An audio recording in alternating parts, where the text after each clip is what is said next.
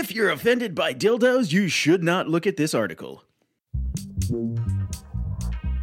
Grumpy Old Geeks, a weekly talk show hosted by Brian Schulmeister and Jason DeFilippo, discussing the finer points of what went wrong on the internet and who's to blame.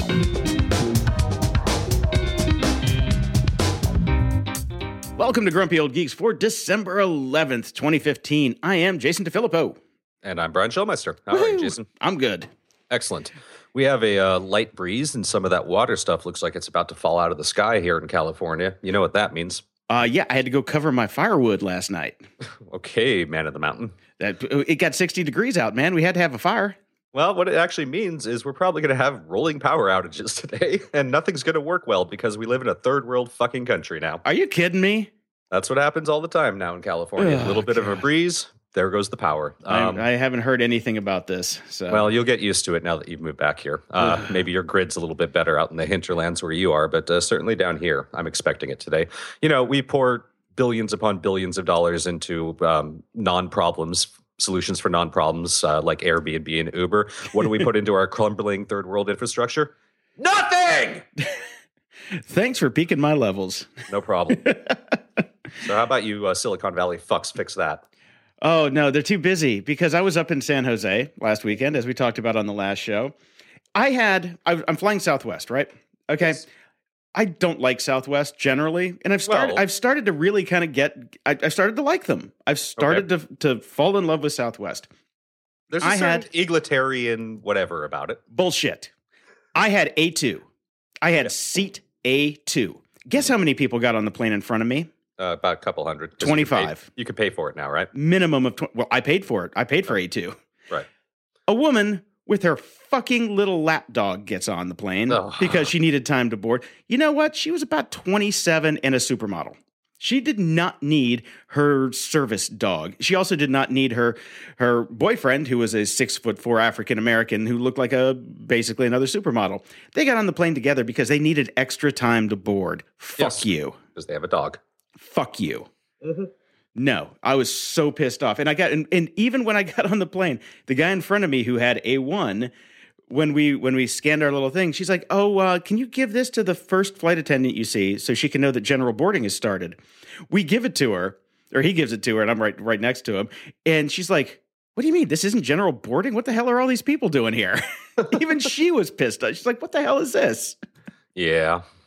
No, it was a joke. It was a total joke. And yeah, the woman in front of me, not woman, I'd have to say like probably teenage girl, with her Louis Vuitton bags, getting on early because apparently she needs like some, oh my God, time to get on early. Ugh. No, you fucking entitled fucks. Get off my plane. Well, yeah, that's the world we live in now. Dogs are more important than anything else. I know. When did I turn into you? Shit. Sorry, man. Sorry about that. Oh, man. You want to talk about things that have changed a lot, too. I was actually just thinking about this the other day. I do believe I ranted about this last year. It's Christmas time, which we now know means it's pink slip time. Because people now, companies got to get people off their books in time for the new year and the new financial year. So people get fired around Christmas now. Oh, yeah. Remember in the old days, like National Lampoon's Christmas Vacation, when the worst thing that happened is Clark Griswold didn't get the big enough bonus check for the pool? Oh, yeah. Now you get fired. Well, I got fired in 1998, and my entire division got fired in 1998. So I've been on the receiving end of that. You are a special rainbow, Jason. No, because Blockbuster was bought by Viacom, and Viacom decided to liquidate 550 employees just in time for Christmas. Yes, isn't it lovely? Mm-hmm. Makes you feel all great inside. Mm-hmm. So who's getting fired this year? Oh, I don't know. A bunch of my friends have been talking about the rounds of layoffs that are still coming. So I'm assuming a couple of my friends will probably get fired. And I've certainly got a few clients that are trying to get me off their books. And I'm trying to explain that they don't get to continue to have a website if they do that. Yeah. Oh, that sucks. Yeah, well, what are you going to do? It's time to be happy and jolly and spread the cheer. Yes, 'tis the season for giving. Mm-hmm. Pink slips. Well, I guess pink is kind of like red. Red and white. Mix red and white, you get pink. Mm-hmm. Something like that. So iOS 9.2, you say it did not turn on Bluetooth. It did not turn on Bluetooth. I was very excited about that. I'm going to keep this going, even though nobody else cares. No, nobody cares. My Bluetooth's always on because I have an Apple Watch. Right. Because I'm a douchebag. And speaking of that, actually, Best Buy is running, at least as far as I know, the very first time ever there's actual discounts on Apple products. Really? Best Buy is selling iPads and Apple Watches at discounts. Ooh. I might have to go look into that. I'm actually looking into it because I do need an upgrade on my iPads. They're both pretty old at this point, and if I can get up to $100 off, that's worth it to me. Yeah, I mean, the sad thing about my iPad is I've got that $1,000 iPad with Verizon and all the LTE stuff, and it's an Air. It's it's an Air 1. It's the first Air, and it doesn't do like half the cool stuff anymore.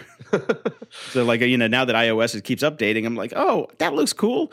Oh, I can't do it. Even though it is quite possibly one of the most amazing pieces of technology I've ever owned in my life, it's now out of date. I'm like, damn it. Yeah, their cycles are running a little bit too fast for my liking these days. Yeah, because I mean, the iPad Air 1 is a phenomenal machine. It's phenomenal. It's super light, does everything I need it to do except the multitasking stuff, which the new one does. But you know what? I guess I don't really need multitasking when I'm playing Candy Crush. No, you really don't. And again, the tablet was never meant to, well, they're trying to make them massive workstations now to replace your actual laptops or computers, but that was never the point. No, yeah. I do want to try this pencil, though. I'm going to go to the store this weekend because I have to get new glasses. So there's an Apple store upstairs, so I can, while I have to wait for LensCrafters, I can go try this pencil gizmo because I've heard people like trying it and they really like it. Yeah, it looks pretty cool. I can't use it with my iPads at this point, but maybe if I do go to Best Buy and do an upgrade. Who knows? It could be. Yeah, I want to, and I want to see this big one in person to see how ridiculously huge it is. Yeah, I want to do that too, but I just can't bring myself to get near the mall near me because I know how crowded it must be right now. Fortunately, they opened up a mall across from the mall for me, so everybody's going to the new mall and nobody's going to the old mall. So I can go to the old mall and have free reign of the place. Nice. Mm-hmm. All right. Technology. They disrupted the mall by building a mall. Disruption. Oh, speaking of that, Yahoo CEO Marissa Mayer, she gave birth to identical twins. When? A couple days ago. Word on the street is she named them Alta Vista and Ask Jeeves. Oh, God. Hey, yo. No. I've been holding on to that one. You should have kept holding on to that one. Oh, come on. It's not bad. Yeah, it is. Okay, it's pretty bad. Hey, you make a tech joke. Tech is a joke. How's that? That's true. Finally, let's just wrap this up because we're just meandering. I did have, we've talked a lot about working from home because I've been doing it. You did it for a while. You just decided not to do it anymore and you bought yourself a little office to get out. There's a study, article on Slate that kind of wraps up the study a little bit and goes over it that talks about how it's not for everyone. No shit. And that the studies have basically shown that initially people's productivity go way up, but it's also mostly because they're working longer hours because they're at home and they're not really good at time management. And eventually they get burned out and get lonely. No shit. So think about... They didn't even have to write an article. They could have just given me a call. I know. And told you exactly what's going to happen there. Yeah. Working from home. When somebody tells me they work from home, the first thing out of my mouth is, I'm sorry. Yeah, you poor man, you. But I'm still doing it. I don't know why, but... oh man, it's so much worth it to just spend the extra money. Don't go to the bar as often. Save those, Starbucks points and spend it on an office. Because that separation of church and state really makes things better. Yeah, I think that's really way up there on my list for changes in my life in 2016 is to sort out the no longer working from home option because I'm tired of 8 o'clock at night getting email, have to go work. And I'm also tired of just sitting at home alone all day. Yeah, no, it sucks. That's what I did. I have my partner who runs a completely different kind of company, just partnered with her and got an office. And she's upstairs, I'm downstairs. Ne'er the twain shall meet, except when the printer breaks and they're like, Jason, come fix the printer. Which you will have to do no matter what. Downside. Yes, we will always be the tech support for whoever we're in an office with. Exactly. But you know what? The leaving the house and then saying, oh, no, I can't fix that right now because it's 9 o'clock at night and my computer is at the office. Yeah. It really, really is nice. They don't need to know about the 5 iPads and 3 laptops you have sitting around the house. Just shut the fuck up, man. Shh. In the news... Now, Brian, I have never been a fan of the Wu-Tang Clan. I don't like rap. I don't like hip-hop. Right. So When this story came out this week that the pharma's bad boy, Martin Shkreli, or whatever the fuck his name is, the asshole that raised the price of the drugs that people need to live out of, the ballpark for anybody that could possibly afford them, he went out and bought the single one-off Wu-Tang Clan album for $2 million. I'm like, yeah, I can see that. Yeah, well, I can see that too. I thought it was a genius move for the Wu-Tang Clan to kind of do that. Record it's like fun little performance art basically. And then this asshat bought it, and then the story got really fun. That's when the fun starts. That's when the fun really started, because the internet then immediately exploded because supposedly there was a clause in the contract that allowed either the Wu-Tang Clan or Bill Murray to be able to steal it back from whoever purchased it with no legal repercussions. Now, if they got that past this guy, it would have been, you know what? Then they deserve to be able to get it back. But this did not happen. If it had been true, it would have been the greatest news story of all time. But sadly, we got punked. Yeah, you got punked. Yeah. Not we, you. You and Gizmodo and everybody else. And the entire internet. Well, it's when you want it to be true so badly. I know. Anything that has Bill Murray in a heist sounds really good to me. It really does. Yeah. So there's another article on Ars Technica about this ass hat, as he's basically being called by the entire internet. My biggest challenge is not to lose my temper. Is basically what's your name, McCaskill from the Senate Committee. Yeah, on the Select Committee on Aging was like, you're a horrible person. This guy is just not very nice. And we've talked about him before. We know he's not very nice. He's not illegal. Scum, but it's not illegal. It's not illegal to be an asshat in America. And to a certain extent, I almost feel like he's just decided, I'm going to troll the entire world. That's it. That's it. I have enough money. I am going to troll the world. He's a pharma troll. Yep, pretty much. Just made that one up. Good for him. Speaking of trolls, let's talk about Donald Trump. Well, let's not talk about the thing that everybody's really upset about, and rightfully so, and hopefully will destroy his campaign. Let's talk about Donald Trump exists. Well, there's that. In a recent speech, he decided, because we're having so many problems with ISIS and the internet, that he's going to ban it. So he's going to call up his good friend Bill Gates and ask him to close it up. Yep, that's what a 69-year-old man would do. That is your solution. Let's turn it off at the spigot. Bill Gates has the switch, the master switch, right next to his bed, and he just hits that, and problem solved. Yeah, doesn't work. This guy can't really. It's right. It's got to be done. It surprises me every day that he's still on the news. I mean, here's the thing: the rest of the world doesn't understand what California went through. When we elected Arnold Schwarzenegger to governor, we thought it was going to be funny. And it was cool that we're going to have a celebrity as governor. We went through 8 years of just a tanked economy. Yep. Like no infrastructure building. Arnold Schwarzenegger is one of the worst politicians in the history of the world, just like Donald Trump. And they haven't figured that out yet. Yeah, and Schwarzenegger is a gazillion times more politically smart and savvy than Trump is. Oh my God, yeah, it's like Einstein versus a rat compared to Donald Trump and Schwarzenegger. Schwarzenegger was he's a smart guy. He just is a terrible leader, He's a terrible leader. And Donald Trump is just terrible. Yeah, I don't understand. Anyways, let's move. America. Let's talk about other ridiculous things. Did you know that Marissa Mayer's severance package is going to reach about $110 million? Doesn't surprise me one bit. I'm going to make $110 million for doing absolutely nothing with a failing company. Yeah, no, it's. This whole thing is just. This is. Where can I apply for these sorts of things? It must be on LinkedIn.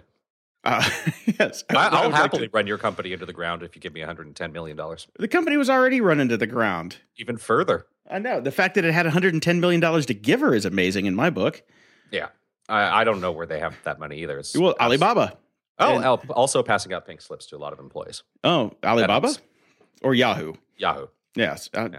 I thought about trying to go and get a job at Yahoo when this whole stuff was happening because I'm like, maybe they're going to make a pivot and can make a few bucks going to Yahoo. They are pivoting now. They've decided that they're actually going to sell themselves instead of Alibaba. I know. Is this not the greatest thing ever? They're going to do a reverse Yahoo spinoff. Yes. I don't know what they're spinning off. They're spinning off Yahoo because of because again, like I said, I don't know what they're spinning off. We talked last week What about is Yahoo. Well, yes, we talked last week about the tax issues that these guys are like, everything that they're doing to try and avoid paying taxes.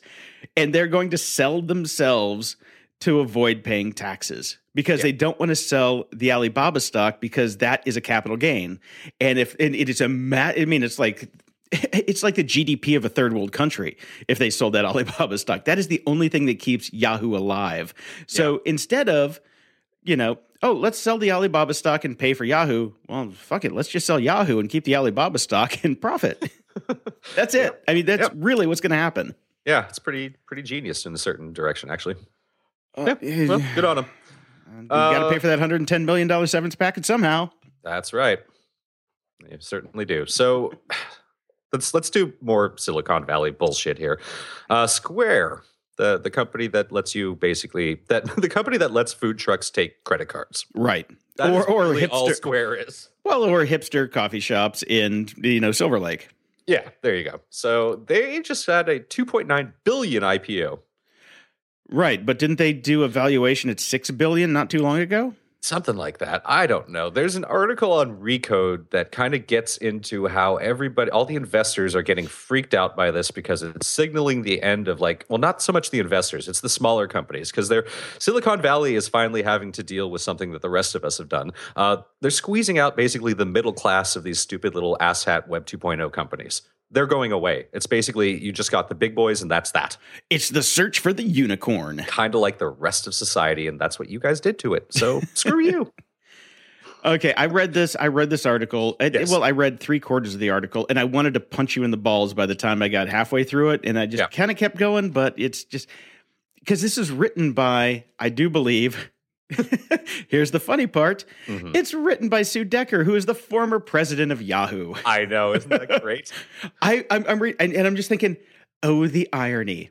I'm reading articles about Marissa Mayer, who is the head of Yahoo, and now I'm reading articles by the person who was the head of Yahoo, who now is writing articles. That's why I put How the mighty have fallen. You apparently did not get your $110 million payout. Otherwise, you wouldn't be writing articles for Recode. No, that was very funny. Oh, yeah. So let's talk about Airbnb. One of my it used to be Uber. We gotta a little bit. Okay. In a bid for apparent transparency, Airbnb decided they were going to release some of their data on an air-gapped computer that you had to physically go to, and bring your own Post-its. You had to have pen and paper to write down anything that you wanted to, because that's makes sense, right? Airbnb, that we're a technology company, that makes sense. Anyways. So they did that because they're idiots. And even with those limitations, journalists have managed to bring out some really interesting details about just how shitty a company Airbnb is. Yeah. Yeah. So basically, there's a couple links in the show notes. I'm not going to get too into it, but from the limited amount of data that was made available for 30 minutes on an air-gapped computer that you could scribble down with a pen and paper, basically the data shows that almost every single New York City hosts are breaking the law, which we already knew because Airbnb really started off, sure, with good intentions, but they are nod, nod, wink, wink. Everybody is skirting laws and regulations and city ordinances and tax situations. And that Airbnb has basically been gamed completely, and it's no longer the little guys. It is the larger companies. It's people that have multiple properties that they can then just rent out. Yes, and skirt various laws and taxes. Mm-hmm. That's it. Uh-huh. Yay! Here's the thing. You can legally rent out a room. Yes. With Airbnb in New York, but it's when you're not on the premises that it becomes illegal. So these people who own apartment buildings are just making Airbnb Airbnb hotels. Yeah. And if they can fill it up, they make a lot more money than if they rented it out to just one person. Oh, hell yeah. They're making a fortune. Yeah. And they should be shut down. Yes, they should. Shouldn't they? I mean, this is screaming about this since day one. That's what I'm saying. Do we really got to go over this again? We know that they suck. Well, this is much like us screaming about 1Password. For 100 episodes of talking about it, one person pays attention. We had 6. Come on. 6 people. We're doing better with that. Out of the thousands and thousands, I felt like Schwarzenegger. Thousands. You Schwarzeneggered out of it there. I did. Thousands of people that listen to the show. 6 have bought 1Password. Thank you, 6 people. I don't understand how we can sit here and know that people are breaking the law and just go, yeah. But you know why? Because the attorney general is the person who prosecutes them, and he goes, it's not our job. We're not lawyers. We're not prosecutors. Yeah. The police are still busy shooting fucking innocent people. They can't be bothered with it. Attorney general, whatever. Okay. Well, so come on. Let's move on to stuff that doesn't piss me off quite so much. Good luck with that. Have you heard our show? I know. Well, this still makes me upset. Okay. There's a sea change occurring in that old fogey technology or old fogey industry called hotels that we certainly need to have disrupted because we can't fix infrastructure. So let's go ahead and do Airbnb and make a bunch of rich assholes even richer, but pretend that it's actually good for all of us. Oh, I'm sorry. Did I rant again? Bring it back in. Breathe, Brian, breathe. Bring it back in.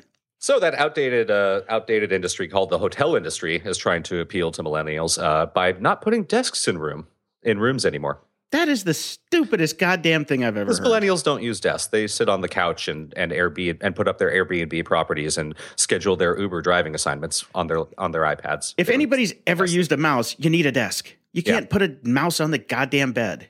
That's just even somewhere to put all your stuff. I love having a desk in my hotel room. That's where everything goes as soon as I get in. Yeah. It's where I mix my gin and tonicas. Gin and tonica? Around and smoke my marijuana. It's that time of the year, and I heard the Adam Sandler song earlier. Oh, okay. That was a pretty good song. Yeah. No, this is stupid.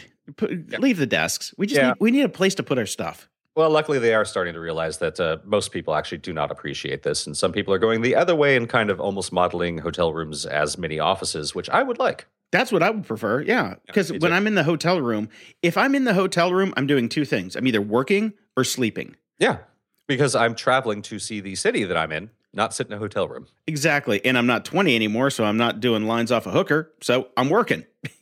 That's what happens when you get old. But that's why you need a desk. Yes. And even if you didn't, you still need a desk for the hooker to lie on. Exactly.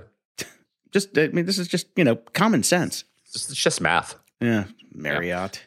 Samsung's getting into the self-driving car business now. Obviously, they're going the route that I thought Apple was going to go, and I'm still not convinced that they aren't, although Apple is saying they're doing their own car. They're just going to be doing the super incredibly advanced technology dashboard that you plug into someone else's car. Well, they're doing components. They are doing components, which makes sense because a lot of what Samsung does is components. And that's what we talked about, how like the self-driving car is a hodgepodge of like 200 different companies. Yeah. So what these car companies have turned into is somebody who basically has a catalog and goes out and say, okay, well, I would like that, turn lane indicator from this company. I would like the proximity sensor from this company. I'd like the LiDAR from this company. And then you put it all together, I think we might be able to Kickstarter a self-driving car next year. Probably. If we had the catalog, we could probably do it. Yeah, that's probably very true. And that's what Apple's going to do because Apple, they have Samsung make everything for them. So maybe that's why Samsung's doing it. Apple's just like, hey, man, we need some of this stuff. Can you guys just get on the bandwagon? Yeah, I agree. Well, Google apparently maybe did something. I'm not entirely sure. I have stay with me here. Trust me, I'm with you on this one because there's one thing that I want to talk about in this article. Wording in not only this article, which is in our show notes from Engadget, but also 3 other articles that were written about this very story. Here we go. Google announced a breakthrough in the field of quantum computing on Wednesday. The company thinks it's found a quantum algorithm that solves problems 100 million times faster than conventional processes. It's not confirmed, so then how can you announce a breakthrough if you're not entirely sure that you've done it and you haven't confirmed it yet? Okay. That's not a breakthrough. That's like me saying, holy shit, I think I have the solution to cancer. I haven't tested it. It's just a thought. Kind of came to me while I was sleeping, and I was also naked on a school bus. Okay, Donald Trump. So that was the pit of a nightmare. But I'm going to announce a breakthrough. Okay, here's the thing. The article that you linked is not the good one. I found one from Ars Technica, which I will also put in the show notes. What they talk about is they have over 1,000 qubits. Yes. Okay, qubits. Isn't that like, old Sumerian money? Oh, I was actually thinking Qbert. Well, there's Qbert too. If they can get 1,000 Qberts on the screen at one time, all jumping, that would be a new thing. Yeah, no, the science, the math, everything they're talking about here, it's just like, we made something cool. We don't know what it is, and we're going to baffle you with bullshit. Yes. That's what it is. Yeah. So, yeah, neither of us could deconstruct this at all. No, and I really can't tell if anything is actually there or not, or if it actually, they don't know. There's got to be something if they're coming out saying, oh, we made something cool. You know? Yeah, there's got to be, but we just don't know what it is. But the fun part is they also don't know what it's good for. No, they don't really know what to use it for. Yeah, they're like, okay, this is really good at specific tasks. We're trying to figure out what those specific tasks are that we can use this computer for. That is honestly what they said. Yeah. Well, maybe they can give it to Uber and Uber can use it to figure out how to do Uber Eats, since they're trying to really push that out as a huge new branded food delivery service to try to run all the other Grubhubs and all those fun companies that we railed about a couple episodes ago. Yeah, and it's funny because Uber just launched a food delivery app and it looks like a Seamless killer. And I'd never heard of Seamless until you posted this article in our show notes. I'm like, who the hell's Seamless? That sounds like a fashion company. Yeah, I've never heard of it either, actually. But who knows? I mean, they're doing this basically in Toronto as... Now, my question, and the real reason I put this story in the show notes, because I wanted to talk to you about this, Jason. I don't understand the splitting off. I don't understand why all these apps are splitting themselves off. What was wrong with just having it as part of the main Uber app? Brian. Why do I need a separate app? You know why? They have to pivot. They have to disrupt and pivot.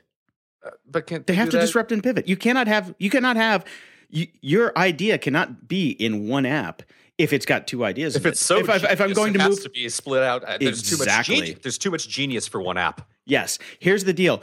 With Uber, we move your ass from point A to point B. With Uber Food, we make your ass bigger at point A. I don't get it. It's like, okay, there's the layout app for Instagram that lets you can. Now that is stupid. Pictures. Why is it a separate app? Why is that not built into Instagram? Makes no sense to me. That one I understand. No sense. Mm-hmm. And everybody is doing that now. Facebook has 17 different apps. Nobody uses. Just what Facebook does. No, nobody uses those apps. That's the fun part about it. What is wrong with you people? They're stupid. They're kids. They're millennials. They don't have desks. If they had desks, they would have fucking brains. That must be it. Okay, let's talk about Kickstarter, another company that we love. I signed up for Kickstarter this week. Did you really? What? I signed up for that crazy luggage. Oh, did you? I bought it, yeah. Okay, let me know in 7 months when it shows up. It shows up, the Giro. It shows up in August. Okay, let me know in December when you get it. Well, next August. Next December. No, I bought the $275 version. Did not get the quote-unquote electronics package on it because, you know what? I can go to Amazon and buy the same battery that they're putting in there for $100 for $19.95. So didn't do that. Just got the basic version of it. So next August... 2016, 2017, whenever it shows up, I'll check it out. But it still looks nice. I went with it. All right, man. Let me know. Again, like I said, when it shows up about a year and a half late, let me know how it works for you. Yeah, exactly.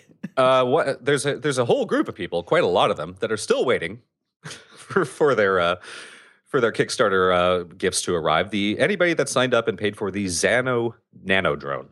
It was one of the top 20 most funded Kickstarter campaigns in history, pulled in over $3.5 million in pledges from more than 12,000 backers.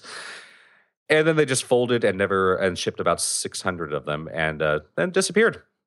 Well, that's what you do. Well, I think here's the only good thing I will ever say about Kickstarter is they may be realizing they have a problem. Okay, fraud? Maybe they listened to one of our episodes at one point and figured out, this isn't going so well. So they've actually hired an investigative journalist to go find out what the hell happened with these people. Okay, well, problem number one. Okay, here's issue number one. You don't hire an investigative journalist. You hire a private investigator. If these people are taking off with millions of dollars, you hire Steve Rombaum. You do not hire some nerd with a notebook. Okay, you hire somebody that carries a gun and has access to all the databases that can find out where all these people are. You do not hire a journalist. Right. It's stupid. It's Kickstarter. Don't worry, the report will be about 2 years late. That's true too. We'll never hear. We will never hear about this again. Oh, maybe we can God. Kickstarter some journalism on this. No, I just don't care about journalism. All right. Walmart just decided to hell with you, Apple Pay or Samsung Pay or anybody else. We're doing Walmart Pay. Okay, don't care. Yeah, me either. In the least. I don't go to Walmart. I only go to Walmart when I want to feel good about myself. Yep. When I want to feel skinny, I go to Walmart. When I feel like I have, like my teeth, when I feel like I want to have better teeth, I go to Walmart. That's the way it works.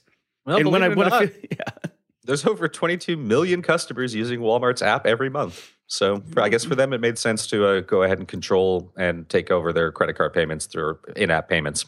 Well, yeah, 22 million. You look at the percentage points on how much that's going to cost them if they have to go with Apple Pay. That's a metric shit ton of money. So I don't blame them at all. No, and they can afford it, and they're big enough. It's funny because I've actually had been approached a couple times recently by people who basically want to do their own branded credit card payments, and I'm like, you don't even have $5,000 to build version 1 of your site. You think you're going to go negotiate deals with all the credit card companies and build your own payment processor? Oh, my God. Oh, people. And these are people who aren't even smart enough probably to get a Stripe account to take their own credit cards. I basically just said, well, why don't you just go ahead and use Square?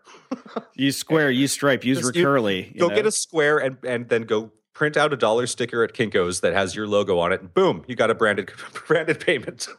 Well, okay, there's two parts that are really funny about that. Neither one of us mentioned PayPal because PayPal is so hated.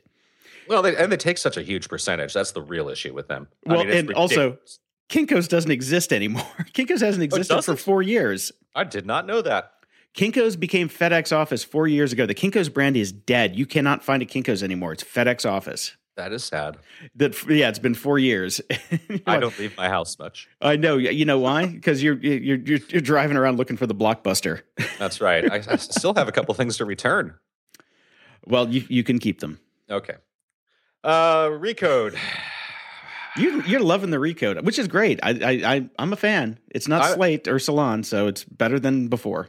I like Recode. They get some good writers in there, and they have some good stories, and they kind of agree with our worldview a lot. And they can also hire the former chief of Yahoo to write articles for them. Yes, they can. I expect Marissa Myers to be writing articles soon. Well, guess what, Jason? What, Brian? Are you going to drop a bomb on me here?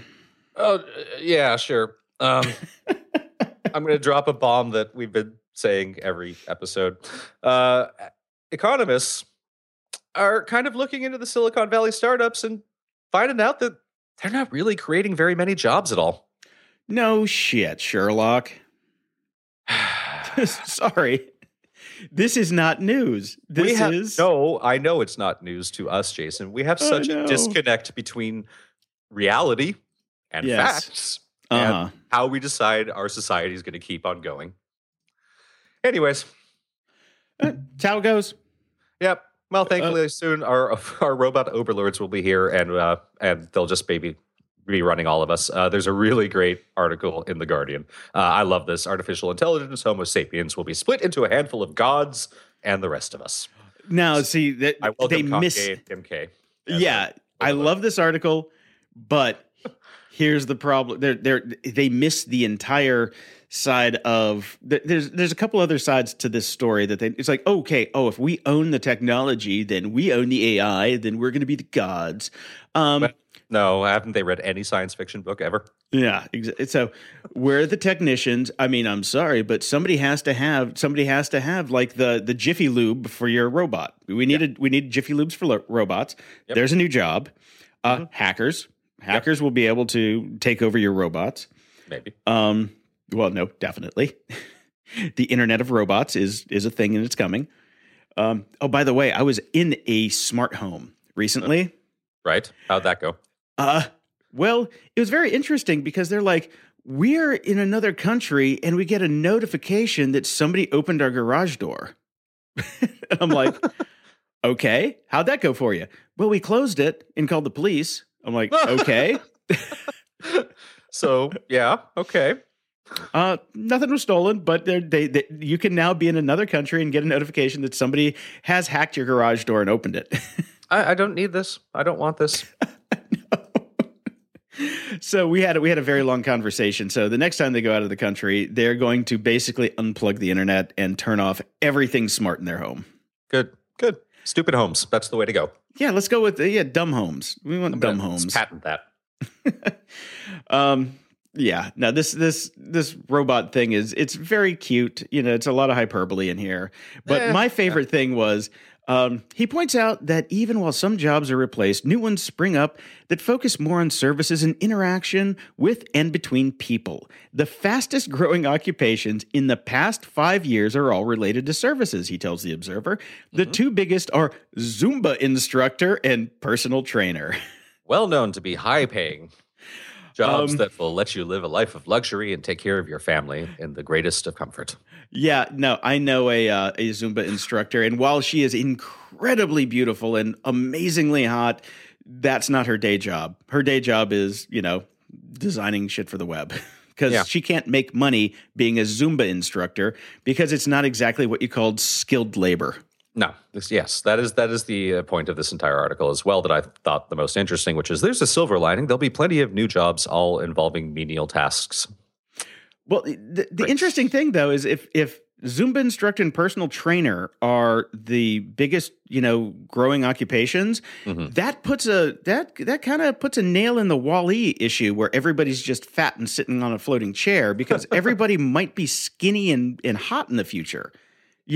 If the robots can take over and give us time to go get hot, that might be a completely, that's a game changer right there. I think that's disruption.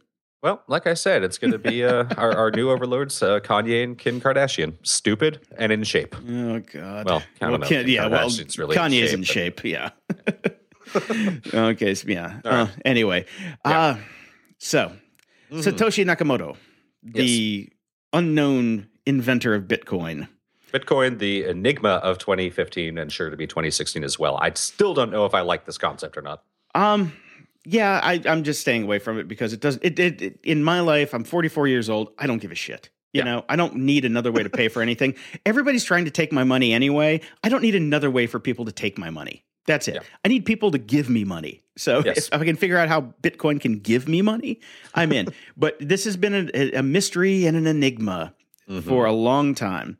So Wired has a new article, and there's like Bitcoin's creators, Satoshi Nakamoto is probably this unknown Australian genius named Craig Stephen Wright. Now he's not even a Nakamoto. I mean, I really just wish it was Stephen Wright, the comedian. Oh, that would be great. Oh my God. Talk about the best story. You think that Bill Murray story was great? Stephen Wright as the inventor of Bitcoin. He'd be like, oh yeah, well, blockchain.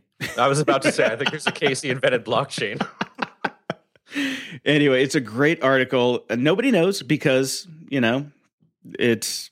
Because nobody knows. Nobody knows. But they have some pretty good evidence to back it up, but it's still a pretty good read. Didn't they have pretty good evidence the last time around where they were chasing some guy in Pasadena? No, that was some Reddit bullshit. This is Wired. Oh. Yes. Sorry, the Bastion. That's exactly what I was going to say. The Bastion of tech news. Well, if Wired says it, fucking hell. Oh shit.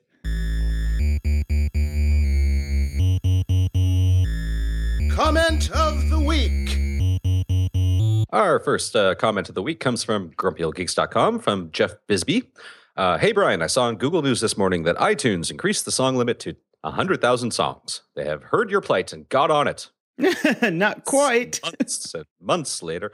I tried to paste the headline here, but was unable. But I hope you wake up to good news with this information. Have a great day, Jeff. Dr. David Teeter also taunted me by posting this on my timeline because he knows that it doesn't matter. It doesn't matter because if anybody's listened to the show, they know you have 125,000 songs. I have over 100,000 songs, so it's still useless for me. And I actually canceled it and went back to Spotify. So I'm back to complaining about the problem that as soon as I leave my house, I don't get to actually... Spotify refuses to fucking pick up and stream until I get to my destination, which is only 4 minutes away. Okay, so here's one thing. I do actually have something good to say about iTunes Music. Yes. Because I still use iTunes Match. because I have 24,999 songs, which I have to very continuously pull out. But now I don't have to, so I can put the rest of that Eagles collection back in there and go over my 25,000 limit. And no, I don't listen to the fucking Eagles. Right. But what I've noticed about the technology behind Apple Music and iTunes Match is that I cannot discern any time lag between when I press play and when that song starts. I was telling you, if that was my first thing that I loved about it, because it's insane. Spotify takes forever and Apple is fast. It's like 4 seconds. It's like 4 seconds with Spotify to buffer and play. iTunes Music and Apple, I press it and I swear to God, my finger hasn't even come off the glass and it started to play. And I tried this, I did some scientific research. I went to just some really bizarre stuff and just scrolled as fast as I could, got to the bottom of the list, hit play. Just so it's like, okay, well, he's looking at this album, we'll buffer it. No, boom, it just goes. And so the technology that they're using behind that is amazing. Look, I'm like Mulder. I want to believe. I just want a better UI. I want to use Apple Music, but I can't. And the deal with the 100,000 tracks is they're starting to roll out support, which means you don't know when you're going to get it. Some people have seen increases. Nobody has seen anything up to 100K yet. And it's Apple, so it's not like I can contact anyone and say, hey, when am I going to get this? Yeah, exactly. So I guess I just have to sign up for $9.99 again, see if I have it or not, and then cancel if I don't? What the fuck, Apple? What kind of service is this? Anyways, it's really frustrating. I want to use it. And if I knew I had the 100,000 limit again, I would sign up for 1 month just to do what I did last time with the 25,000, which is sit and let that thing connect for a while. And then I get a random hodgepodge of 25,000 songs on my phone and then disconnect and cancel. And those songs are still on my phone, which is nice. But, it's useless. For me completely. It still doesn't do my entire library. I have so many weird and random bootlegs and studio sessions from friends and things like that in my library that I don't even know. It would probably just screw up completely if I put it on. I don't know. I want to be able to use Apple Music, but I can't. Yeah. Oh, well. Yeah. Shit happens. I want my Apple Watch to do a hell of a lot more than it does too, but, we live with that. Well, someday you'll get that robotic extension that'll shake your hand up and down. Hey. Don't even go there. So, moving on. What do we got here? We got Pete Steen. Pete. On Facebook. I need to have a word with Pete here for a second. First, Pete Steen writes to us on Facebook, which we say every week. Do not write to us on Facebook. But to be fair, we say because we'll never ever find it, and you found it, so fair enough. Just randomly. I mean, I lucked across it. So he says, just to note, the whiskey you mentioned on the last show is pronounced Lagavulin. Yes. No, it's not. I'm sorry, it's not. It's pronounced Lagavulin. I have been drinking Lagavulin for many years, and we even have a video in the show notes of Brian Cox, the actor from X-Men fame and other stuff, saying Lagavulin. And it's worth watching because it's his favorite whiskey. And he pronounces it correctly. I pronounce it correctly. And when I pay $99 for a bottle of whiskey, I don't give a fuck what it says on the bottle. I'm going to pronounce it the way I want because I just spent $100 on it. So there you go. Lafroig. We'll get to Lafroig later. Okay, we have an entire section on that. That's actually my favorite. Anyways. You like Lafroig? I do. Oh, God, it's like battery acid. To each their own, Jason. Yes. Ugh. Anyways, if you'd like to tell us what else we're doing wrong, you can find us on Twitter at GOG Podcast or on Patreon at patreon.com/GOG. We have a website at grumpyoldgeeks.com where you can listen to shows, leave feedback, or better yet, ask us questions that we can read on the air. If you haven't given us an iTunes rating or review yet, please do so at grumpyoldgeeks.com/iTunes. Help us out with a 5-star rating and an honest review because they do somewhat seem to matter. More on that in 2016. And if you have friends, please tell them about the show. We could use more listeners. At the library. As I mentioned last week, I made the wonderful mistake of going back and reading all the original Dune books. They were absolutely fantastic. I'd say mistake because Jason's been getting pissed off at me about the At the Library section for about 5 months now, because that's about how long it took me to read all 6 of Frank Herbert's originals. And as I also mentioned, Chapter House Dune, the last one, ends on a terrific cliffhanger. And unfortunately, Frank Herbert passed away. And his son found show notes because the Herbert podcast was doing so well. The pod must flow. The pod must flow. Found notes for an outline for a final book in a lockbox somewhere. And he and I'm sorry, I can't remember the science fiction writer off. Kevin J. Anderson, who has written a lot of other great sci-fi books, got together to basically finish the story. And they did. They split it into 2 books, Hunters of Dune and Sandworms of Dune. And then they went off to write a gazillion other Dune books, all of which are horrible, but they've made a lot of money doing it. Let me guess what's going to be on At the Library next week. See, people? Yep. Only one more. Sandworms of Dune. There we go. Only one more, I promise. And then over the Christmas break, I will read something that is not Dune. And you will be happy again. Well, as happy as you can be. Don't push it there. Don't promise what we cannot deliver, okay? Yes, that's okay. So I went and did Hunters of Dune, which is the first one. And, fuck. Good, bad, ugly, not good? Horrible. These are horribly written. They just are. The only reason I'm suffering through this is because, in theory, this is based on Herbert's actual notes. What I would like Brian Herbert and Kevin J. Anderson to do is post the notes. Frank Herbert's outlines and notes, and I would like to read that because I don't entirely believe it.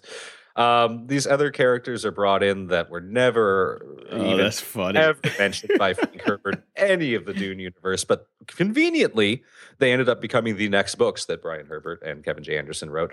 Again, like I said, I'm just suffering through it for the overall outline, and because when you go the 6 books into Dune, and you have to know how this is all supposed to end up, and who knows? Oh, I'm sorry, but that is actually really funny that it sucks because you were just all hyped up. You're like, they're not that bad. They're not that bad. You're just like, oh no, this is really bad. There was definitely some revisionist history going on in my mind about how not bad these last 2 ones were. They are as horrible as all the rest of them. Oh, too bad. So I'm suffering through. I finished Hunters of Dune 2 nights ago. I started Sandworm the other night, so I will get through it for next week, and I will tell you in advance it will suck. And that'll be the last time I do it. Okay. So there you go, Jason. I will read something else for the first show of the new year, whenever our schedule is going to be.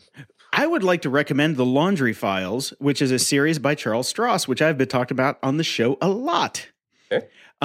Surprisingly, I don't know how I missed this one. The Rhesus Chart is the next version the next episode in the series, and it came out in the middle of summer, and I missed it. See, that's the problem with the internets now. I know. This is like missing, oh God. I mean, all of my favorite authors. I love Charles Stross. I follow him on Twitter. How did I miss this? I have no idea. So The Rhesus Chart is the next Laundry Files book. It's awesome. I love it.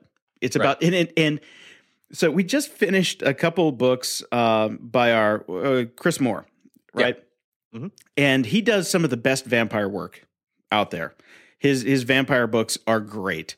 This book is a completely different take on vampires, and it's amazing. It's so good because it's like, no, when a vampire meets another vampire, they immediately try and kill each other because if you do the math on vampirism, if everybody's biting everybody else and turning everybody else into vampires, well, the world would be vampires within a week. Yeah. So this is just like a completely different take on vampirism. But the Anne Rice touches on that quite a bit, how they tried to keep cells small and the more powerful ones would go destroy new ones because if exactly like you said, it's first off, we're trying to remain hidden so that there's not some gigantic war against us and all the humans aren't going to try to kill us. And secondly, we need to keep our numbers down because population control. Oh, you're such a vampire nerd. I love it. I fucking love Anne Rice. I don't. I hate Anne Rice. So. I'm going to go reread all those just to torture you. Oh, God. Okay. Next show. Anyway, this is really fun because when we talked about Ian Tregellis's books about how, it's like Well, I was World about to War say II. this definition, the short blurb about it on Amazon reminds me of Tregelles. It is very close to what Tregelles does with World War II. Right. It's like MI6 for the underworld.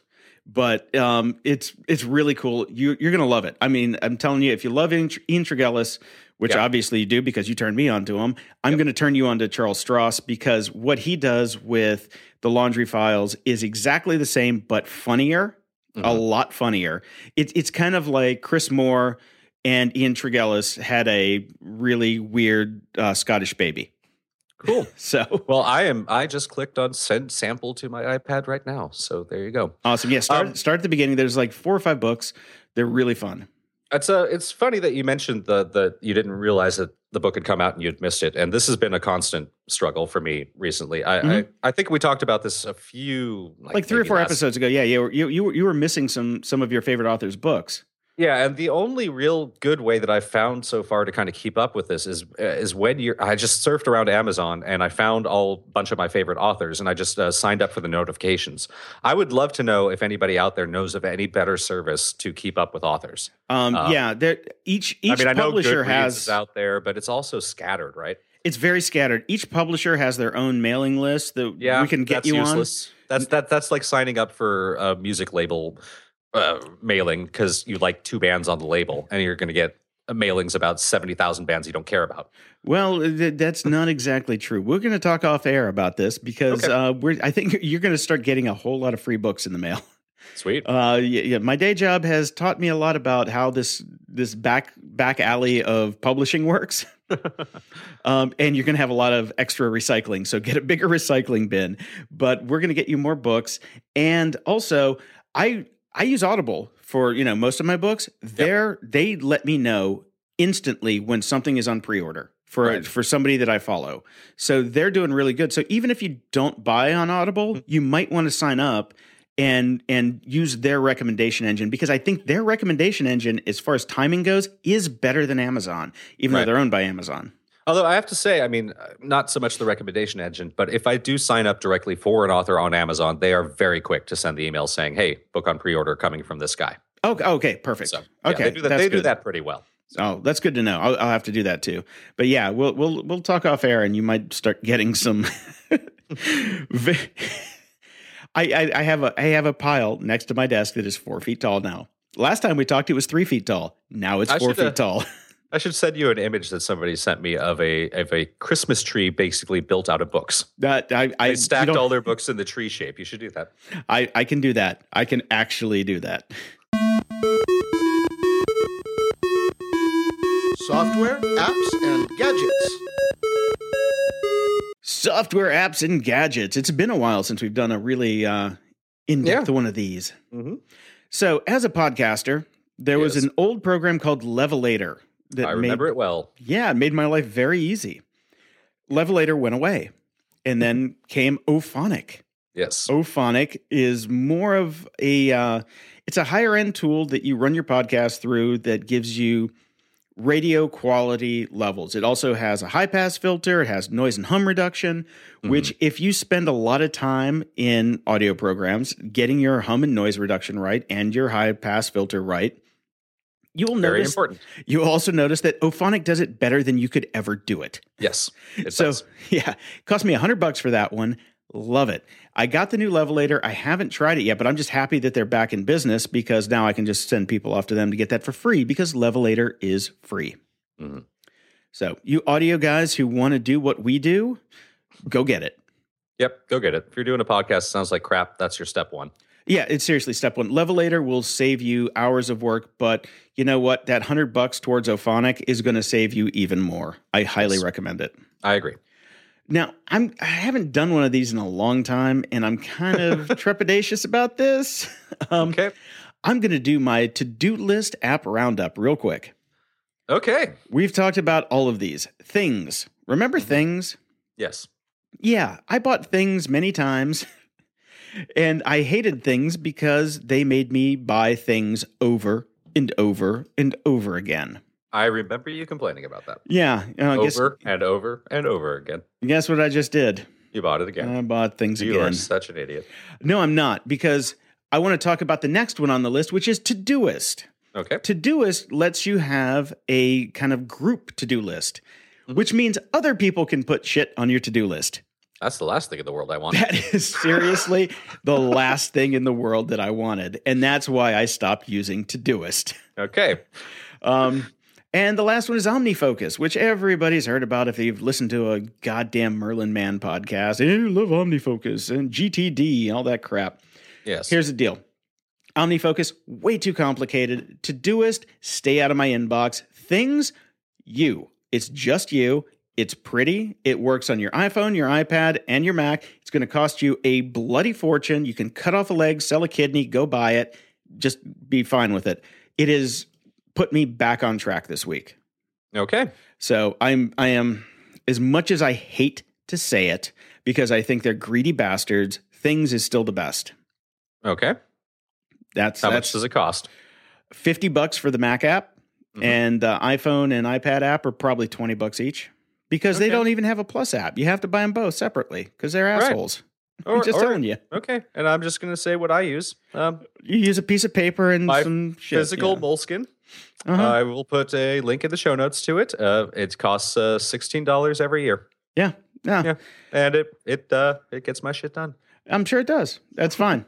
Do what you got to do. Do what works for you. Exactly. So I prefer the physical. I do like it. There's something, we've talked about this many times. There's really something about writing something out freehand, which people are starting to lose, that makes things stick in your memory a little bit more. And there's something so fucking satisfying about crossing things off a list.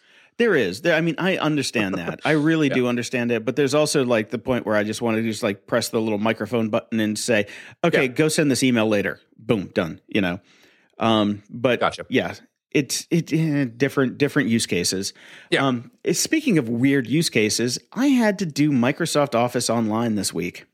I'm sorry. Oh my God. It was one of the single worst experiences of my life. So here's what I got. Taking email from Gmail, moving it into Outlook, so somebody from one computer can see it. It's a very complicated system that had to be done. I can't go into details about why we were doing this, but taking a Gmail Mbox file, getting it to an Outlook.pst file. You would think in this day and age, it would be very, very simple. Au contraire, Jason. Actually, I think it would be almost impossible because nobody wants to talk to anybody else anymore. Format-wise, no one. 60 hours it has taken me to move 12 gigabytes of mail. 60 I'm not surprised hours. At all by that. Remember when there used to be importers and exporters for everything? Oh, the good old days. Yeah, no, I used to write them. That was my job. And these people are just, oh my God. So I had to download 1.2 gigabytes of Microsoft Office apps just to get Office Online, just to find out that Outlook on the Mac will not even export a PST. So I have to get, what's the damn, I have to get Parallels. I got to run Parallels. I got to run a free version of Office. Then I got to get that. And then I got to re-download the other 1.2 gigabyte file. Bring it back in. Oh my God, dude.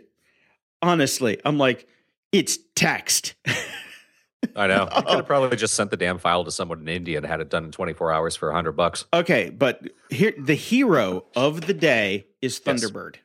I tell you, Jason, you called it. You called program. I love Thunderbird. Yep. Yeah. Thunderbird was the hero of the day because what you can do is there's an importer-exporter add-on for Thunderbird. Yep. Which you can then take the inbox from Google, put it into Thunderbird, and then take those and move them to the IMAP inbox in Outlook, which then somebody can log into on their fucking dumbass PC and then pull it down and wait the next 17 hours like I had to do to upload it and then get their PST file. Thunderbird is lovely. Yeah. No, it was great. Completely great. My favorite mail program. Never going to switch away from it. I don't blame you now. I use a program called Mailplane for mine because all my emails in Gmail, but I'm seriously thinking of just moving back over to Thunderbird because it really did a really good job. Yep. The only difference is since I use Mailplane is kind of like a Safari browser for multiple instances of Gmail.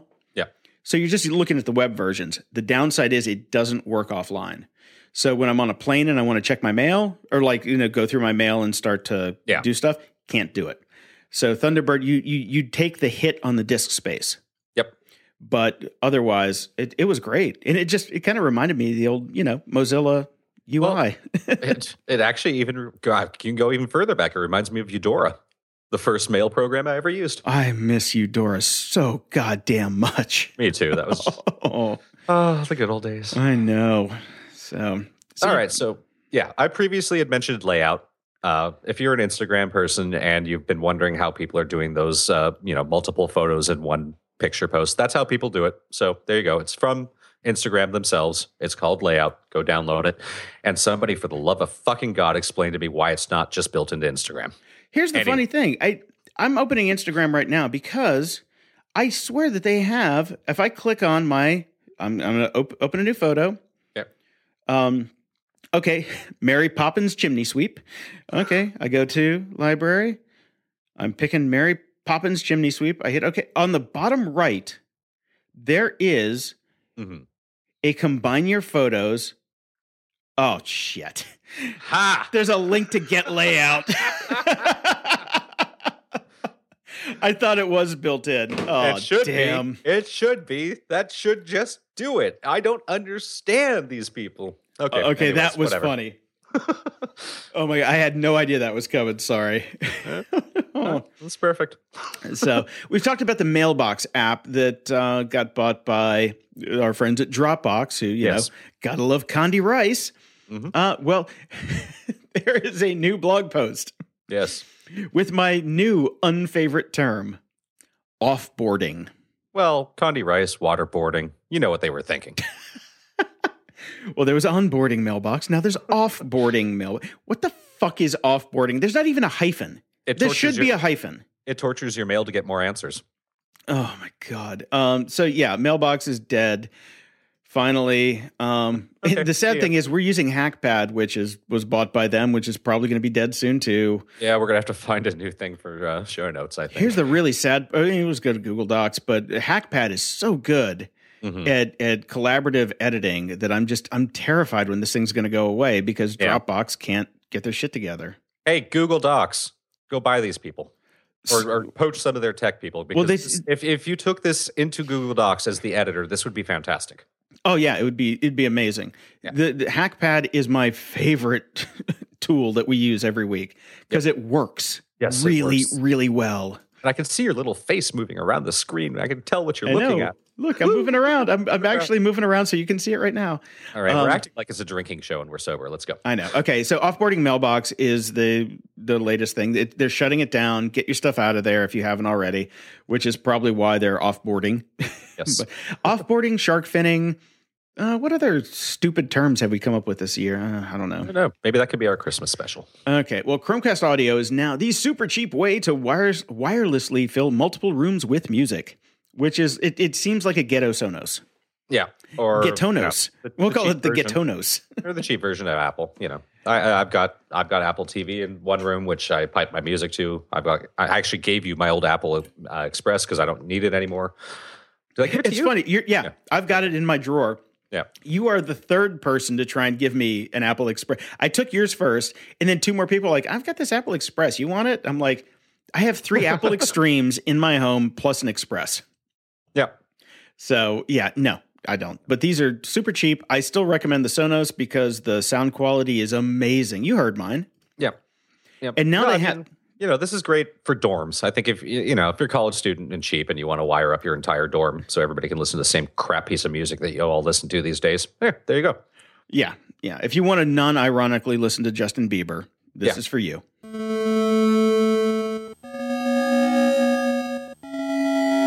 Media Candy. Ricky Gervais is on tap to host the Golden Globes. I love when he hosts award shows because he does the I don't give a fuck version of hosting, and it's genius and it pisses people off, and I love it. And it is teed up to be the single best intro ever. I hope he does a magical mystery tour of every NBC show that did not get a nomination because NBC is hosting the Golden Globes. Try that one again, brother. Rob Fucker there. I thought you said you weren't drinking. What the hell? I'm not hosting the Golden Globes, and they got 0. That's That's one less than one. 0 nominations. Yeah. Awesome. I saw that and I was just like, this is for Brian. Yeah, no. I love Ricky Gervais on these shows, and this is just going to be like, I wonder if it's going to be in his contract that he just can't even mention the fact that they got 0 noms. Yeah. Yeah, there are 3 letters that don't go together that are not going to be in anything that you say, and that is N, B, and C. Yeah, it's good stuff. It's almost impossible to have gone this far without mentioning Star Wars, because we are coming up on the basically the explosion of nerddom, and I'm very excited. Friday, Thursday. Are you going Thursday? No, I'm not going until Saturday. So. Oh my God, I'm going to see Star Wars before you. Why is that surprising? That is very surprising because you're the Star Wars nerd. I'm not. The last 3 movies kind of took a little shitstorm on my Misa, but I'm very Misa understand. Yes. And I think the single best thing that's actually happening right now is Carrie Fisher going around doing her promo for Star Wars. There's a link in the show notes. There are some videos. She has, much like Ricky Gervais, no fucks to give about any of this stuff, and she is just having a field day doing these interviews. It is absolutely fantastic. Talking about the bikini, talking about losing weight, talking about being older in Hollywood. She does not give a crap, and it's awesome. Okay, I haven't seen these. I got to check these out for sure. Oh, you've got to, man. You've got to watch these interviews. There are no spoilers. She barely doesn't talk about Star Wars at all. She just rants, and it's great. She's amazing. I love her. I love her so much. Yeah. No, she's just like, you people or whatever. she what was it? Ab Fab. That's a show you really like, that, right? Yeah. I've never seen it, but it just she reminds me of what I envision that show being. Yeah, close? I mean, if Carrie Fisher was no longer, in rehab and all that sort of stuff, if she's just started drinking again, yeah, right, yeah, pretty much. I remember Carrie Fisher when she was, back in the day. Yeah. So. Speaking of AbFab, they actually just finished shooting the movie, so that should be coming out soon. You should catch up on the show first. It's really, you would love it, Jason. How many seasons are there? It's a British show, so 3 tops, right? Yeah, 3 tops with 4 episodes each. Yeah. So we're talking 45 minutes of show and we're done. You'll catch up in an afternoon. Go watch it. I highly recommend it. Okay. I have a new podcast that I adore. It's called the Mo Show Podcast. And it's a bunch of voice actors making fun of being voice actors in Hollywood. Yeah, you sent it to me. I listened to it. It was very funny, but it's super. I get the entourage-y, so inside thing that kind of skeeves me out a bit, but I did enjoy the first one I listened to. Okay, yeah, I started at the beginning. I've been listening to it. There's only like 18 of them because they do it in the quote-unquote season format. Yes. And they're like 12 minutes long. But the funny part is like these commercials they do in between. So it's not the story that's the funny part. They do commercials that just mock L.A. right in between. So if you keep listening to it, trust me, I think you're going to – there were times when I was crying when I'm out like listening to it. All right, it's I'll keep really it up. Good. Now, this is one thing that Fogarty, who does our VO, speaking of voiceover guys, it's called the Pronunciation Manual. Yes. Which I almost mispronounced, which is very funny, on YouTube. And did you get a chance to look at this? I did. What do you think? It's hilarious. This is one of the funniest channels I've ever seen because, as we talked about before, we were showing the Brian Cox pronunciation of Lagavulin. And in the sidebar, it said, oh, well, check this one out. And it's just hilarious pronunciations of everything. The Bjork one is also one of my favorites. Sriracha was great. I like that one a lot. Frappuccino's awesome. Benedict Cumberbatch. Oh, I didn't see that one yet. I gotta find that one. It's good. Okay, maybe we'll put that at the end of the show. These are just amazing. Yeah, it's worth a quick view. It's very funny. No, definitely one of my favorite. I signed up for that one. Have you been watching Fargo? I watched on a plane. There was the first 4 episodes of season 1, which I went through at one point, and I really enjoyed. And then I promptly, completely and utterly forgot about it. See, yeah, that season 2 was really hard to get into, but once you hit like episode 4 and 5, everything picked up. There's one left. Just finished 9 the other night. Oh my God, it is so good. All right, I should get back on that bandwagon. It really picks up. Highly recommended. Because I thought it was going to, it really dragged at the beginning. I mean, right. I'll be honest with you. I like the first 3 or 4 eps, wasn't really digging it. Picked up, solid, just as good as the first season. Actually, not going to say it's better than the first season because you had Billy Bob in the first season, who was he's not in the second? The second is a prequel. Oh, I had no idea. Like I said, it fell off the bandwagon. Yeah. See, so season 2 is a prequel to the first one. So you see the cop, the female cop from season 1. Yeah. She's the little kid. So you see the dad story. Ah, okay. So this is all about the dad story. But you've also got Bruce Campbell playing Ronald Reagan, which is pretty funny. Trust me, go back, finish it, get through it. Next episode comes out on Monday. The final episode comes out on Monday. I cannot wait. Okay. And Gotham. I love Gotham. Yeah. These guys, I know, but as far as stupid superhero TV goes, it's great. I'm not going to argue with you about that. I'm just on such superhero overload. They're fucking rebooting him every 10 minutes. Then they let Ben Affleck involved. I'm done. I'm over it. I'm sick of it. Here's the fun part about this. There's no superheroes in this, really. It's just people. There's nobody has powers or anything like that yet. Nothing. Okay. It's just a really good story. And the main character is Jim Gordon, the police officer. Right. So that it's his story for the most part. I mean, yes, Bruce Wayne's in it and there's other people that are in it. But for the most part, it's Jim Gordon's story. And he's dating the companion from Firefly. Who that could have been Greek to me. You've seen Firefly. Yeah, but I don't remember it very well. Well, the hottest girl in the entire show. Was that Moon Blood River or whatever her name was? I don't know. Man, I'm taking your nerd card away. We all have our nerdages in different areas. Okay, moving on. All right, speaking of that, I mean, the only superhero thing that I actually enjoy is X-Men. And X-Men Apocalypse trailer hit this morning, and it looks pretty good. Who's directing it? That's Bryan Singer. I like Bryan Singer. I don't know. Well, what's his name? Who was the guy that ruined the series? He did number 3. I don't know. See, not a nerd. Damn. You are so bad at this. I don't know how we've gotten this far.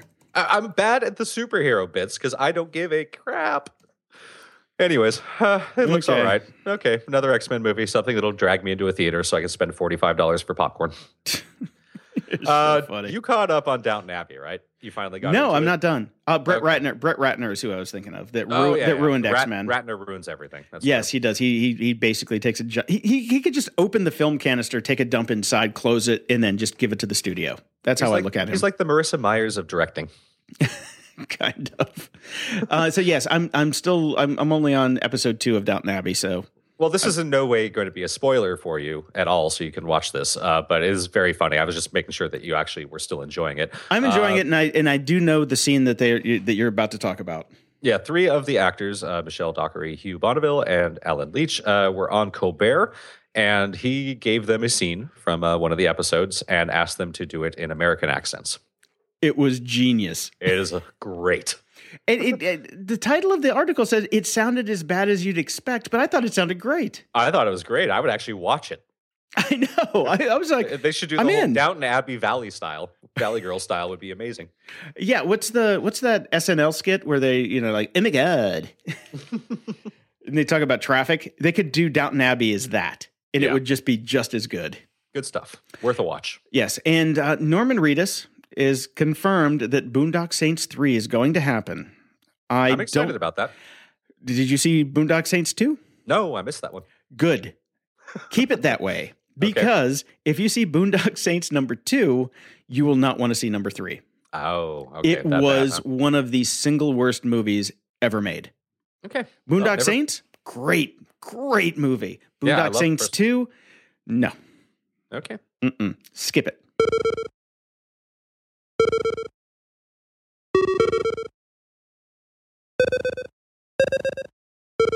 The web's not dead! Oh, no, it's not. Speaking of, oh my God, there's a really fascinating article in The Atlantic where this woman, Julie Beck, basically runs through linguistic tricks of YouTube. Or there's something called YouTube Voice, which is certain phrasings and patterns that everybody is using on YouTube because basically you're just a face in a screen, and how do you keep people involved? And she runs this back and does a really pretty good analysis of it and about how it kind of ties back into the old school carnival barkers and carnies and how they would say things strangely and weird to kind of grab your attention and keep you engaged. It's a really interesting article. Well, I'm going to have to check that out. Does she talk about the horribleness of uptalk? No, that's just because they don't do that a lot on YouTube because that does drive people crazy. That's more just a bunch of girls sitting around together. Oh, good. Thank God. So, yeah, and it's more like hitting certain vowels harder and stretching words and things to that sense. It's really cool. It's kind of an interesting thing. Not being terribly familiar with YouTube stars because I'm an adult, I wasn't really aware of a lot of this, so it was kind of cool to run through it. Welcome to Grumpy Old Geeks. Yes, I'll be trying to do that from now on, every time, everywhere. Yeah, old school radio voice. Yeah, same kind It of is. thing. Yes, Yeah. it is. Yes, it is. Okay, so one man is replacing guns with sex toys in photos of GOP politicians. Oh, no! This is Matt Howie. He is the founder that you may know him from Metafilter. He has been, I'm going to stop the voice now because it'll probably drive you nuts. Drive me insane. So, yes, he has been taking pictures of Republicans with guns and replacing them with dildos. These are fantastic. And they're hilarious. I knew he was going to get press from this. I follow him on Twitter. And when he first started doing this, I'm like, you have gold. You have gold here. And No, this is comedy gold. it is. They're amazing. You have to go check them out because it's just, just go do it. Yeah, good stuff. Are you kidding me? Love it. Well, in the no shit Sherlock category, apparently there's a school in Melbourne. Melbourne. That gets their science from Jenny McCarthy. They were doing kind of this, we're going to be tolerant of people that decide not to vaccinate their children. What can go wrong? What could possibly go wrong? Well, a massive chickenpox outbreak. Oops. Well done. That's amazing. Yes. Again, as we were mentioning earlier in the show, there's these things called fucking facts. This is just like, instant karma. Okay, we're not going to vaccinate our kids. Oh, our kids got the disease we didn't vaccinate against. Oh, we're fucking stupid. We're bad parents. Take our kids away and put us out in the outback to die from the giant spiders and snakes that are going to kill us because that's where you belong. Or just take him to an Outback Steakhouse because that's disgusting. Oh, God, that shit is nasty. Bloomin' onion. Last week, I think it was last week, emoji was the word of the year, and you had a heart attack over it. So I thought stupid. I thought you would enjoy this particular article that goes over the history of the emojis in Japan and how Japan, which is the country that invented them, kind of are over them. And, I really like this article as well. Yeah, I really like this article because we ruined emojis. Yes. Well, yes. Yeah. The U.S., designers in the U.S. ruined emojis when they started to put in their take on what it should look like, which is the problem. Yes. So thank you, Japan, for actually telling us that we suck. Yes. So it's a pretty cool article. It's really interesting. I love kind of these compressed time histories when things change so quickly over such a small period of time, but you can do like a really in-depth analysis of it with all the tech stuff. Oh, it's so good. I love this stuff. No, it's really good. Yeah, I really like this article. So you should definitely go check this out. Yeah. And there's another article that came out, sticking with the texting thing, that apparently if you use punctuation, that turns your plain message into a passive-aggressive dig. Here's the funny thing about this one. Yes. I completely agree. No, I do too. And what's fascinating is that we are basically coming to realize that texting is an entirely different language. It's a different beast, completely. Yeah, it's a completely different beast. And the rules of regular grammar can basically entirely change the meaning in a totally different way. It's fantastic. I love this stuff. And this entire article is about putting a period at the end of a text. Yeah. That's all it is. And you know what? It is a passive-aggressive dig if you put a period at the end of a text. We all know it. If I text you K right after you've said, we got to wait 15 minutes because my dog has to take a leak, no big deal. If I text you K period, I'm like, hurry the fuck up. Yeah. You know what the period is? The period is the butthurt of texting. That means that's what it is. Totally agree. Wow. That's first. Wow, this whole segment so far we're agreed. Let's see. Well, let me ruin it, Jason. Oh, yeah, because this one yeah. Well, I'm still torn on this. I have a feeling this was a definite attempt to have something go viral, but that kind of failed. I feel like this one's trolling, and let's explain what we're talking about because people don't know what the hell we're talking about. So get ready to argue. This optical test is the dress, but for politics. And some sort of study came out where somebody looked at a kind of a wonkily drawn circle and asked people if they thought it was a circle or not. And apparently, if you thought it was a circle, you're more likely to be liberal, support marijuana legalization, same-sex marriage, and aid for the homeless. And if you don't see a circle, you're more likely to be conservative in regards to politics, blah, blah, blah, blah, blah. The basic psychology on this based on the fact that if you're a liberal, you're more willing to concede. Give on the nature of reality? Give on the nature of reality. I'm not going to go that far. You're more willing to bend a little bit. And conservatives are not. They're very strict. Okay, yes, I did not see a circle. I think it is a wonky piece of crap drawing. I am not conservative. Everything about this entire article did not work as far as I went with it. That's it. Yep. Okay. I mean, how did it come out for you? Nobody was really that interested. I posted it. A couple people responded. I see a circle. I think it's a circle. Of course it's a circle. It's not a square. No, it's like a dodecahedron, like wonkily drawn. Yeah, it's like a kid drew a circle. Or I was drunk and I drew a circle. There's a flat line in it. Flat line. Circle is points equidistant from the center. That's not a circle. Thank you, Trent, for telling us that one. So yes. Okay. Now there is a type of mushroom that one of us is more conservative than the other people. I think Jason just proved this works. I do own the gun. I do own the gun. Trying to prove the point. I have no problem with same-sex marriage, legalization of marijuana, or anything else that people want to do. I say let your freak flag fly. It said overall, you're painting it into a specific box again, man. Dude, okay, look, I'm going to talk about mushrooms right now, dude. Okay. Right. So there's apparently like a kind of mushroom that when chicks smell, they have an orgasm. I heard about this. It grows only on Hawaiian lava flows. I always knew there was a reason I liked Hawaii. Actually, this was brought up by Gina Grad. The news girl on the Carolla show. I met her. She's great. Well, she mentioned this on the Carolla show a while ago. She's also doing Mark in the Morning on traditional radio here in LA. And she said on the Mark in the Morning show, they're trying to track down a sample and she was going to sniff it on air. Oh, that'd be great. I don't know if that ever happened. I'm guessing probably not because I'm sure we would have heard about it. Okay, so this article I thought was somebody punking everybody on the planet, right? Mm-hmm. Because, yes, the fungus, which only appears to grow on Hawaiian lava flows that are between 600 and 1,000 years old, can apparently induce spontaneous orgasms in women when they smell it. Yes. Now, this is published findings in the International Journal of Medicinal Mushrooms. No, nobody's getting punked. This is real. I went and I found the International Journal of Medicinal Mushrooms, and it is a real thing. This exists. So we need to go find this mushroom, and we need to turn it into... If anybody from Axe Body Spray is listening to this show right now, this is everything that you've ever wanted your product to do.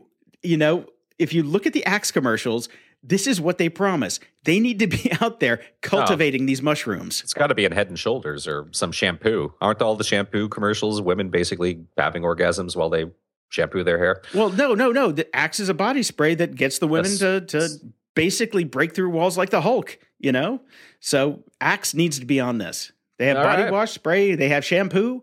I've used Axe. It makes you smell like a dog's asshole. It is the most disgusting smell on the planet. So they needed to fix that. Anyways, the point being, this is definitely as real. It's as real as that, what was it? It was like a fruit or something that you ate, and it completely changed taste profiles of everything. It made lemon taste like sugar, all that sort of stuff. Do you remember that? No, that was doing the rounds. I never got to try that. I still want to do that. Oh, we can do that. We can do that with our. We'll take our Patreon money this month and we'll spend it on that. Why don't we do that? And we'll do a Grumpy Old Geeks taste test. All right. Closing shout outs. My shout out this week is to Malibu Divers, which is where I'm going tomorrow to find 1,000 new ways to die because I'm taking my scuba lessons tomorrow. Oh, dear. That's pretty cool, man. I have no idea what prompted you to do this, but I'm impressed. I did it because my friend Joey Ito, who runs the MIT Media Lab, always comes to LA, and he's like, hey, let's hang out. And I'm like, okay. He's like, but I'm going diving. And he's out on a boat with, people who go to TED and shit like that. And I'm just like, I can't go with you. And he's like, well, go get certified. So I'm going to his guys at Malibu Divers, who are awesome people and surprisingly live 2 blocks away from me, which I didn't even know. And I'm in the pool this weekend. And then I'm going to Catalina the day after Thanksgiving for my open water certification. Thanksgiving. And Christmas. There you go. I'm still stuck on Thanksgiving. So I'm doing that, and I'll be a certified diver soon. I'm very impressed. Good on you, Jason. It's extraordinarily expensive. I do not recommend it for anybody. Yeah, I was about to say that's probably why I'm not going to be trying it anytime soon. It is very, very pricey. And you'll be missing out on my Halloween. Look, we're all over the place. You can't even do it. What are you doing to me, man? You're going to be missing out on my holiday party, which is this Sunday. So we'll be sad to not have you there. But Sean and Tara and some other friends of the show are going to be swinging by. So we're going to have a nice old time. Oh, man, that sucks. Shit. Yeah. What time is it again? 2. I'll tell you off the air. Just okay. So you don't want people showing up. Nope. Okay. Well, we love you guys for listening, but you're not invited to the party. Well, I got to do some due diligence first. What was that thing that would let me explore everybody's backgrounds that you stopped using? The internet? Oh, yeah. So submit your emails and names to me to the internets. Thanks for listening. I'm Jason DeFilippo, and you can check me out at jpd.me. And I'm Brian Schulmeister, and you can follow me on Twitter at SlenderFungus. Until next time. Grumpy Old Geeks is a fan-supported show. Check out our Patreon page at patreon.com/GOG. We really appreciate your support. If you don't want to or can't donate but still want to support the show, please go to grumpyoldgeeks.com/iTunes and leave us a few words and 5 stars or tell a friend about the show. Intro music for the show is provided by the band Among Us. You can find them on iTunes, Spotify, and Apple Music if you can actually make it work. Or you can donate through Grumpy Old Geeks' Patreon page at patreon.com/GOG to get 10 exclusive tracks. Outro music for the show is provided by Andy Stachansky. You can follow Andy at twitter.com/houseofandy, and he's also on SoundCloud at grumpyoldgeeks.com/Andy. Show notes for all the links discussed in this episode can be found at grumpyoldgeeks.com/139.